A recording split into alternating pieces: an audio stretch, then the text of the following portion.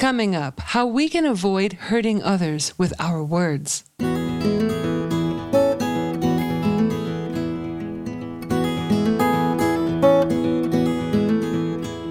Welcome, everybody, to At Home in Jerusalem, the podcast on Aish.com.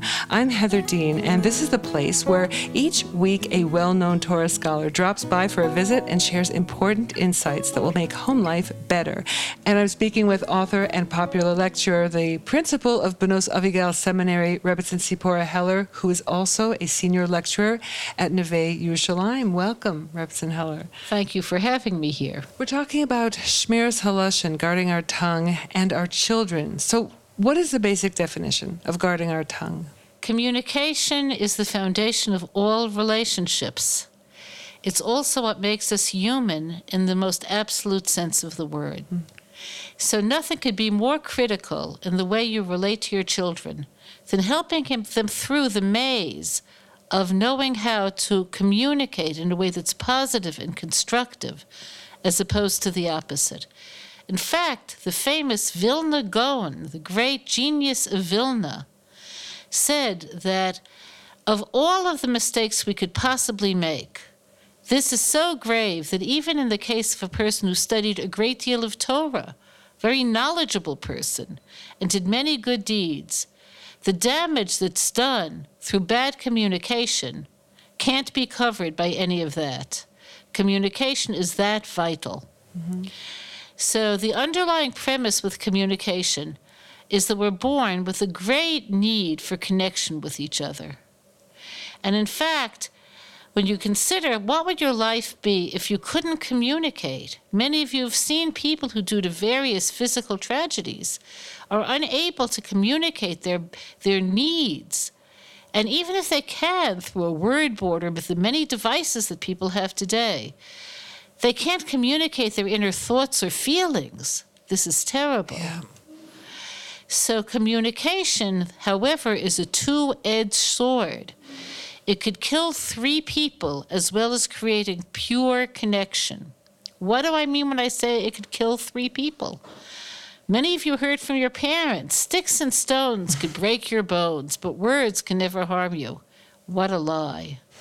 Words can be more painful than sticks or stones or broken bones. Who do they kill? They kill the speaker.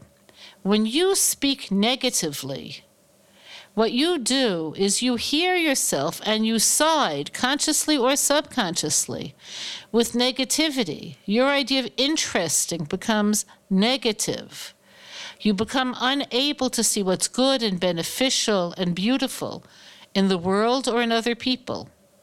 I remember once reading about Dorothy Parker, who was so witty and so clever, but so cynical. She died alone in a hotel room. Mm-hmm. She trusted no one. Mm-hmm. Speaking badly also kills the listener. You convey to them that the world's a bad place, that people are bad, that you can't trust anyone. And you make them afraid to have a genuine relationship with any person in the world because of their fear of vulnerability. So this is great and severe harm. And oftentimes, you harm the person about whom you're speaking because their reputation and the way they're thought of by others could be totally wiped out by 1 sentence or 2 sentences. You have someone, for instance, who was just introduced to your friend Gloria. A nice guy, Ronnie. Gloria says, hey, you know Ronnie from back in Detroit. And you say, Ronnie, you're going out with him? Well, I guess everybody has their own way of doing things. Oh, gosh. You've killed it. She may have a whole different feeling towards him. You may find him boring. She may find him deep. You may find him silly. She may find him lighthearted. You don't know. Mm-hmm. You can kill people like this. So because of this, Jewish law, which is called halakha, means the way to walk, has distinct ways of guarding ourselves from killing ourselves, our listeners, or other people. And our children will learn it from us. There's a story in the Talmud of a woman who, during the time of the Roman oppression in the Second Temple era, was so out of line that she entered the Holy Temple And she looked at the altar and said, "You're a wolf. Wow. You just take and you don't give." And I want to tell you what the sages immediately said. Who were her parents? What kind of speech did she hear at home? If your children hear you speaking negatively about everyone and everything, you know who's going to be the first on their target? You. They'll speak about you negatively and critically. So therefore, the main rule of teaching proper communication is to communicate positively. Learn to say what you want, not what you don't want.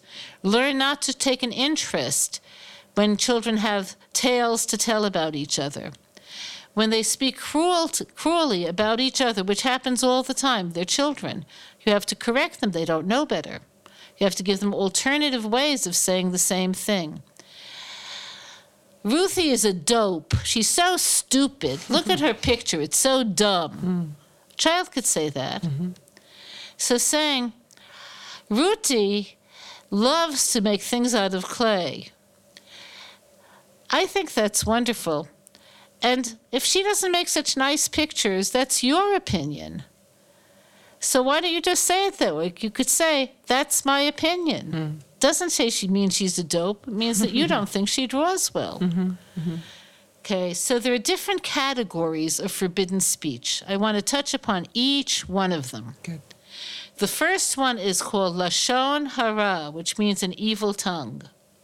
So notice the tongue is inside. You don't see your tongue. It's not like the lips.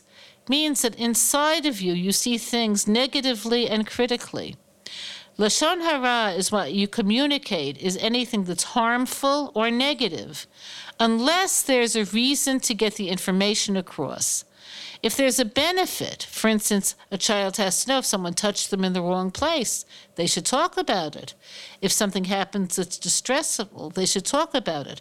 But their intent should be finding a solution and improving things, not just saying more and more negative things about people. Children also need to vent, so you have to hear them. And then after you heard them, and you let them know by repeating what they said in other words. You try to give whatever they said a more positive frame. Let's move to solution. There's richilut. When children say things, or adults for that matter, they say things that they know will cause bad feelings. Let's say one child broke another child's new computer toy, and they said they couldn't pay back. And then you go to that child and say, "Oh, look who got a new bicycle."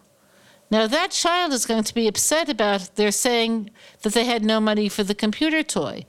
Why say it? If they can get the money back in some way, that's one thing. But if it's just talk, no good. I also thought that Ruchilut is also saying, did you hear what so-and-so said about you? So when what so-and-so said is negative, it's Ruchilut. Like you think your roommate likes you, you should see how she talks as soon as you're not in the room. Right. But saying, Rabbi Cohen really commended you in front of the whole community, that's fine. Right. Okay, last one for our purposes is called Motzi Shem Ra, giving somebody a bad reputation. So that happens when you take something that's genuinely negative, but you exaggerate it, so a molehill becomes a mountain. Suppose your hot child sees you when you came home from the cleaner, and you say, "Ajax Cleaner, well, they're a bunch of thieves. Look at that. I gave them this skirt. It's supposed to have pleats. Look at it." All you should have said is, "Ajax Cleaner I have to call them, the pleats are out of my skirt." You don't have to call them thieves. So these are the basic rules you have to know. Again, nothing said that's harmful or negative unless there's a positive outcome that you're looking for. Nothing that will cause bad feelings, especially if it was repeated. And finally, nothing exaggerated when you can get across your point by speaking more simply and more positively. So my best wishes to you, that you not only have a good day, but a whole new beginning in your communications, and teach that to your kids. That's lovely. Thanks so much, Rebbetzin Heller. And for other great insights and information about guarding our tongue, check out aish.com. Thanks for listening.